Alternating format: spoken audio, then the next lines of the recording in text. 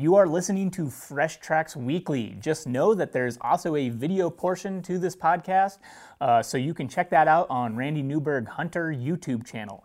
They will be posted there every week. This is Fresh Tracks Weekly. So before we jump into some of the news that I found interesting this week, we're going to catch up with what's going on with the crew. A lot has happened in the last couple of weeks. I forgot to mention that there was no episode last week because we were out bear hunting. We were actually doing 2 concurrent hunts. Myself and Jace were out hunting bears in one area, while Randy and Orlando and Dale were out hunting bears in a different area. And I don't want to, give away any spoilers, but we definitely got our butts kicked. I can only speak for myself and Jace, but we struggled for a while. But at the very end of the hunt, we did manage to get into some. So we'll have some video content coming up in the future from those hunts. And we're not done bear hunting yet. We still have another almost month of the season left. Also, fun news, I bought a boat. Myself and Karen got a new boat. It's not a new boat, it's a super old cheap boat, but it's awesome. We were able to take it out for a few rips before and after bear hunting to try to catch some bass again, and definitely no Kevin Dance. Bad joke, I know. I remember occasionally watching bass fishing TV back in the day and thinking it was super boring. But now that I'm a big boat guy, I guess I have to follow some of these bass influencers and figure out this whole bass fishing thing. Did manage to catch one small one, and we ate it, and it was delicious. Which apparently, though, with the bass culture, you're not supposed to keep and eat the bass. I think they're super tasty. As for other fish with the boat, managed to catch some bottom feeders as well, caught a catfish and caught a burbot. And that was actually my first burbot not through the ice. First burbot through open water, so that was exciting as well. The more talented fishing portion of the crew had a lot more luck than I did. Matthew continues to have a blast out on the coast, catching salmon, making all of us jealous. It looks ridiculously fun in addition to those things being so tasty. Yeah, definitely jealous. But Michael is going to catch us up with the mainland fishing report. This is the fishing corner over here. I'm like the only one in the office who likes fishing more than hunting. I guess last week we had a really good hatch of caddis on one of the rivers around here. You guys, if you've ever watched one of our Anyfins episodes, you've seen some of that. But fished that last week. Took my girlfriend out on the boat a couple days ago. She got a nice one. Going to Fort Peck next week. Just been doing the thing every day, going out, catching trouts. So nothing really new over here. Weather's starting to warm up. We're getting some spring runoff. So I'm going to have to figure some things out. Tie and fly season. Today will be my 72nd day. So it's about every day, unless it's bad weather. Or fly tying night. Thank you, Marcus. Back to you. On to some news. The Wyoming Migration Initiative started sharing videos recently of a collared deer that has a camera at the base of its neck so you can see exactly what the deer is seeing. Pretty cool stuff. So this is part of a migration study, so they're following this deer as it migrates through Wyoming, and you get to see exactly what it encounters along the way. They also have the GPS data so they can pair that with the video and know exactly where everything's at. They're posting these videos on Instagram and Facebook on a weekly basis, so it's pretty cool. You kind of get to follow along. The video's from last year as this deer migrated, but they're kind of releasing it similarly timed to the actual migration. So it's kind of they're telling a story, and also you get to learn about wildlife management and science at the same time. I don't love the idea that they gave the deer a name. They called it Dell. The whole personification of animals is a little weird, but I get it. You want to get people to connect with the animals, and it does create for some interesting storytelling, so I get it. Yeah, this particular study is looking at migration barriers. I've also seen studies in the past where they've put collars on bears to get at diet, because you can see exactly what they're eating. Pretty cool stuff. You get really fine-scaled data with this. Crazy to think about how far technology has come and what all the new tools that are available to wildlife managers and researchers. It's super fun to see all this stuff. Also, check out migrationinitiative.org. So that's their website, and it's a collection of researchers and scientists that work together on different projects and collaborate. But they also include media production. So they have photographers and videographers that they work with, and they put out articles, and they have social media. And it's one of the best examples I've seen of bridging the gap between wildlife researchers and managers and the general public and the hunters. A lot of times there's a disconnect where you don't necessarily get the information across to the general public, and so this is super cool to see. I really like what they're doing. Public outreach, getting people to understand what they're actually doing on the ground. It's really cool. It's a cool example. Check out the website. I'll put a link in the description. Yeah, good stuff. This year, another outbreak of the bird flu is moving across the United States. 34 states have documented outbreaks, and it has affected nearly 38 million birds. Obviously, this is no good for the poultry industry, but there's also been impacts within the wild bird populations. Waterfowl are known carriers, and it appears that snow and Canada geese are taking it pretty bad. Multiple raptors are dying from it, likely from eating infected waterfowl. And now, the bird flu has been detected in wild turkeys for the first time in Montana and Wyoming. Several turkeys have ended up dead, and it's suspected that the number is likely much higher of unknown deaths. Historically, it seemed as though most wildlife managers weren't concerned with turkeys being affected by the disease, but now that a few wild birds are dying, it is gaining attention. Concerns are growing, especially in Montana, as the legislature recently appropriated $1 million for a pheasant rearing program. So where birds are bred in captivity to be released on state lands in Montana. Concerns from sportsmen, including a letter sent from Montana backcountry hunters and anglers sent to FWP, voiced their concerns about the rearing program. It could end up as a vector, infecting more wild birds, or just end up being a complete waste of money if the whole rearing facility needs to be culled. A press release from Montana Fish, Wildlife, and Parks said that they are following strict biosecurity protocols and are testing pheasants every 3 months. So we will see if anything comes out of that. So far, the wild bird population appears to be taking it much worse than back in 2015, and it appears to be affecting more species as well.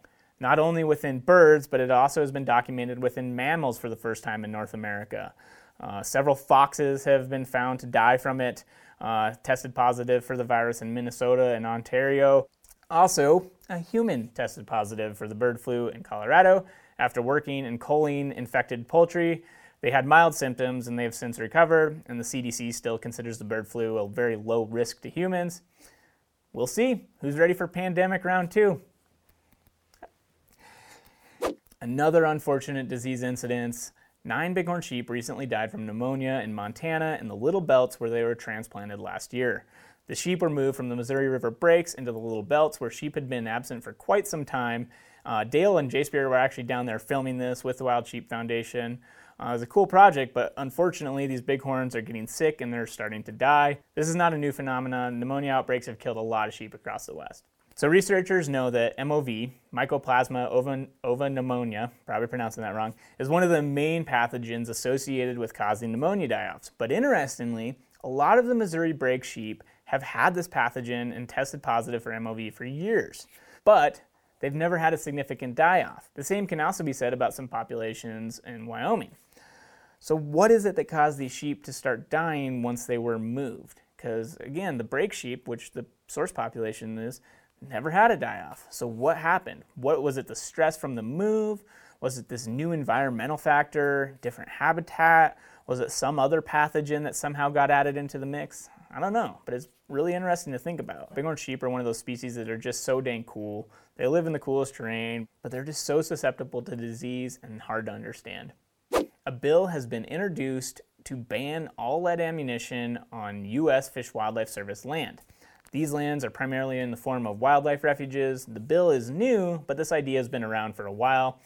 Back in 2016, the Fish Wildlife Service issued an order that had a plan to phase out lead on refuges, both lead ammunition and lead sinkers from fishing tackle. But with the administration change and director change in 2017, they revoked that order. This is a really interesting one because there are several forces pushing for phasing out lead within the world of hunting, and it's never cut and dry, unfortunately. So you have conservation organizations concerned about lead poisoning with birds moving up the food chain. This has been documented to be an issue with California condors and many raptor species as they scavenge carcasses from animals that were shot with lead ammunition, and they die from it later. But then you also have anti-hunting organizations that are using this idea to ban lead as another chink in the armor to ban hunting altogether. Lead was banned long ago within the world of waterfowl, as birds would frequently pick it up in areas that have had extensive hunting over water. So now waterfowlers use steel shot. It's more expensive, but it's relatively affordable. It's relatively available. In the world of big game hunting, the vast majority of ammunition available still contains lead. There are some really good copper bullets that have come out, but generally they're quite a bit pricier. And that's what makes this one so tough. Ammunition is already super hard to find, and the non-lead ammo is that much more scarce. Until the supply can catch up, it's going to be impossible to switch everyone over from lead. I shoot copper bullets in one of my rifles, and I haven't seen a box of those shells on the shelf for years. I have 18 rounds left. After that, I don't know. So using non-lead ammo is likely better for the environment and the wildlife, but with the current production and prices, it isn't really feasible to have everyone switch over. It's hard to think that this bill wouldn't exclude some hunting opportunity. Personally, I really like the approach that some agencies are taking where they're incentivizing hunters to use non-lead in areas of concern, such as in Arizona, you're entered into a raffle for using non-lead ammo in areas that have California condors. So things like that are kind of cool. Incentives rather than an outright banning seems like a pretty good solution for at least within the current state of production of ammunition. In Montana, another attempt is being made to remove limited entry elk permits and go to a general draw in a lot of areas. We continue to hear ideas similar to this, and we've been talking about it on and off for a while now, but here's a little quick refresher to put it into context. Montana has some great elk populations, and many areas within the state have increased a lot lately.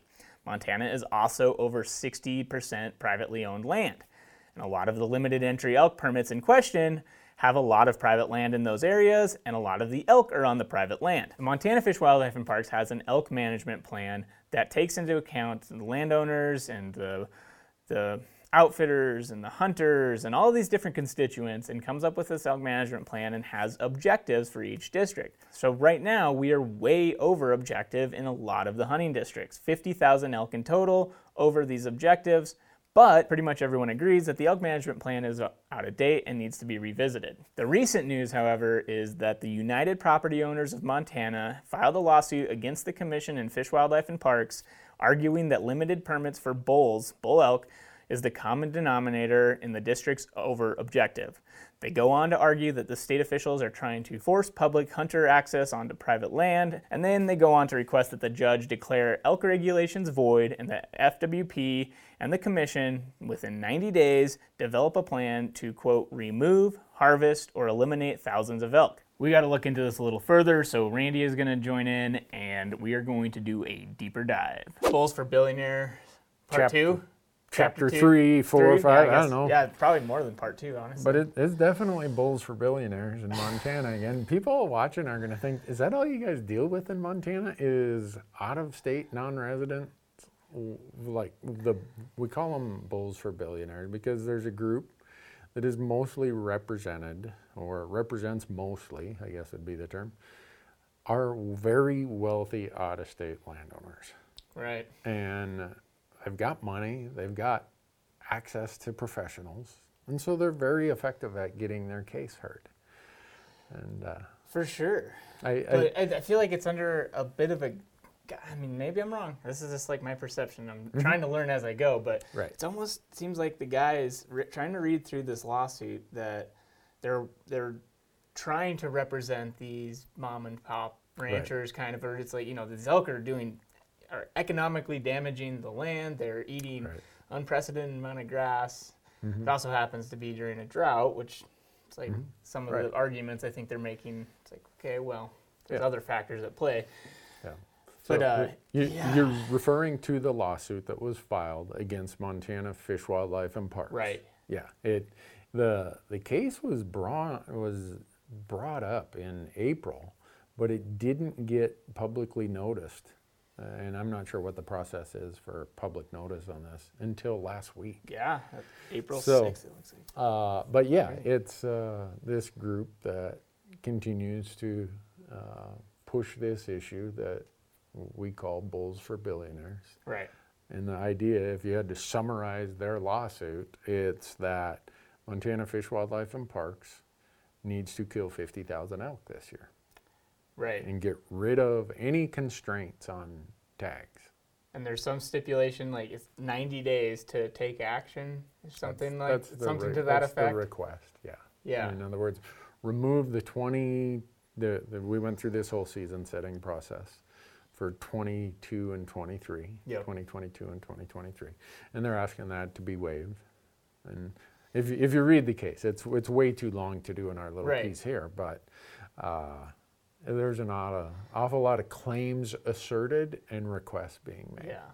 Well, and so the one thing that we've talked about in the past that is referenced a lot in this is the Montana Elk Management Plan, Right. which is how old now?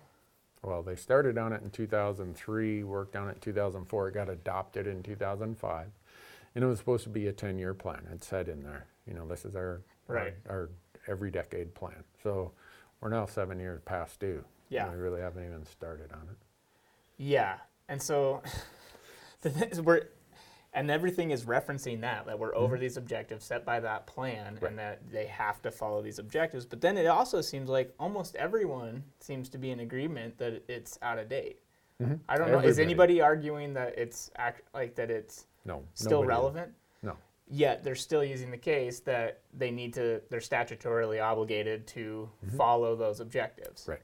Because we do have a bill from 2003, I think it was called Senate Bill 42. Yeah. By a legislator from your hometown who said Montana Fish, Wildlife, and Parks has to manage at or below stated objectives. Well, there's a couple things with that. Stated objectives aren't carrying capacity. Right. In the way these claims are always made, it's like, that's all the landscape can carry. No. Right.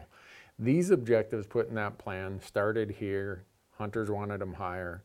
By the time the politicians and interest groups got done, they're way down here. So I tell people, it's like if you had a building that could hold, say, 1,000 people, but you arbitrarily said, well, we're only going to allow 20 people in here. And anything beyond that's going to be in violation of the fire code. Right. Well, it wouldn't be that hard to break the fire code, to have more than 20 people in a building that can hold 1,000. Yeah. And so when you hear objective, don't think that's any biological number. It has zero biological correlation. Oh, for sure. So. And that's what I noticed, like, reading through the lawsuit, it seems like there's a constant talk about managing at or below objective, right. But then also defending private property rights, which I get, but they don't like the rhetoric of the Department of Fish, Wildlife, and Parks' unwillingness to work with the private landowners if they don't allow public access. Right. And so to me, that's like this weird push and pull of like, you have to manage, there's too many elk on our private land. We need less of them, but do not come on our private land. Exactly. Do not allow access on our private land. And so that's where it puts it in like a very tricky situation. It's like, okay, so there's too many elk, but you won't let the public touch them. It puts us in a tough spot. Right. Like, it's not like you can just go and let the landowner like, oh yeah, you go ahead, just shoot 500. Like, you can't, that's not the way that the systems we have in place work, and it never, hopefully will be. But. Right, and when you take that to the next step, this same group has been promoting longer seasons, shoulder seasons, more pressure on public land. And what happens when you do that? It just consolidates. Elk are smart. It consolidates them in tighter and tighter groups on these inaccessible private places. Which is, that's the part that I struggle with so much, is it seems like what they're pushing for is actually making the problem worse for them for what they claim their problem is, which makes me wonder what the real problem and what the real intent is. And maybe I'm reading into it too much. No, let's just say what it is. The real problem is they don't have unlimited access to bull elk tags. Right. And they want to use this issue, which, yes, these are over objective areas, because even though we legislatively say you have to manage at or below objective, well, unless Montana state government says we're going to go violate someone's private property rights and force ourselves on there, which I would never support. Right.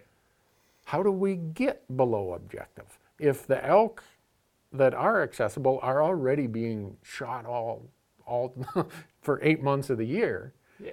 So it's really, I mean, let's face it, you aren't going to lower elk numbers by shooting bull elk. But time and time again, their idea of this is we need bull elk tags. We need more bull elk tags. Yeah, and the rhetoric that they're using is that, like, it rather than being a limited entry district, which is what a lot of these areas that are over objective are, they want to move to a general season, which would essentially be unlimited bull permits. Right. And so no connection to how they're going to lower population numbers through the cow elk harvest. Exactly. And that's what I don't understand is it's like shouldn't you be arguing about reduction in the cow numbers? Like that's, I mean, it's basic biology. It's not a complex process to understand. Like if you're going to if your stated goal is to reduce the population, you got to kill more cows. Right. And like, I don't love that either, but it's just like what you're claiming is not that's not the way to do it. It just seems like, I don't know. And we have, and some people may think I'm being a smart aleck here, and maybe I am to some degree, but we have one set of landowners that are concerned about the price of jet fuel, and another set of landowners who are concerned about the price of diesel fuel. Right. And all hunters I know want to help the landowner who's incurring problems and, you know, has this headache beyond the price of diesel fuel. But the group that steals all the volume and flexes all their muscles are the ones who are concerned about their private jet fuel. Right. So let's not confuse these two groups, because we got one group here that is so critical to the conservation of landscapes in Montana. And we all benefit by keeping them on the landscapes through drought, through disease, through whatever, through good times and bad. We have suggested many policies that would help the diesel fuel landowner. Right. But it's not what the jet fuel landowner wants. Yeah. The diesel fuel guy, if we give them, like we've been asking, give them way more cow elk tags. Let them harvest cow elk like crazy, because a couple things. One, it's going to lower them. It's going to make them feel like people are listening to them. And two, it's going to push the elk onto the public where they're accessible. Right. Yeah, and I think that's like a good point too. Like we don't want to like throw all landowners under the bus. It's not like everybody is in this in the like same. Everyone has varying levels of feelings and attitudes towards the elk, but recognizing that there are economic damaging levels that it does happen. Like there are elk that absolutely hammer certain people's pastures, but and then their fences, and they might even allow access during hunting season, but then whatever after. So many get shot or whatever, or various factors that are going to affect it, and then they're not accessible to them when they are allowing public access, and then as soon as they can allow public access or whatever, then all those elk come back on, and in the winter or whatever, they're just hammering. Those elk, as a general rule, move to these sanctuary jet fuel guys. Right. And so the jet fuel guys are like, well, yeah, we like them here. And then as quick as season's over, they go over here to the poor guy who's trying to make a living. Yeah. So what we really have in Montana isn't so much an elk problem as a neighbor problem. Yeah. And nobody wants to say, this guy's not being a good neighbor. He's not being the kind of neighbor that the Montana landscape has been known for. And we've seen this change in the last 20 years. So quite honestly, I struggle to have a lot of concern about these manufactured claims of the jet fuel guys. But I have all the concern you could possibly muster for the guy, what I say is the diesel fuel guy. Because he is scratching out trying to make a living, he or she. Yep. And their families have been on these ranches as legacy ranches for a long time. And it just gets tighter and tighter and harder and harder. And when the markets are tougher, along comes another out-of-state billionaire waving money in front of him. And he's sooner or later going to say, screw it. So I think there's a lot of work to be done, but lawsuits like this, they're so easy to see through. You've made the point, right, Marcus? Like, tell me how this is going to accomplish anything. Yeah, and then I think it's important to acknowledge too the perspective from like kind of our user group, public land hunters, I guess. What will happen if this were to take place and it did go to general seasons in those units? The public hunting would be essentially worthless. It would not, it would be horrible. It may be good for a few weeks, and then they'd pressure all of the elk onto private land, and you wouldn't have near the hunting quality. Right.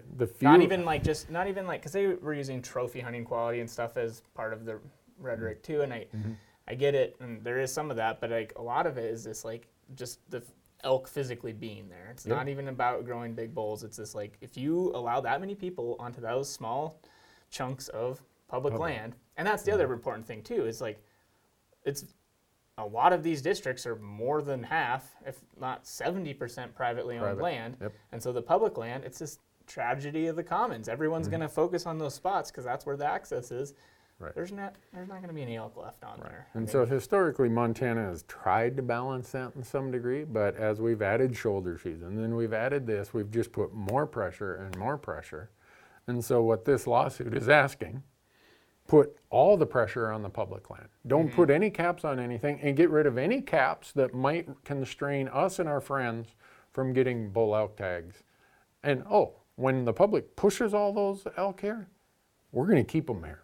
Yeah. But then when season's over, we're going to let him go over to Joe Lunchbucket's place and eat him out of house and home. Yeah.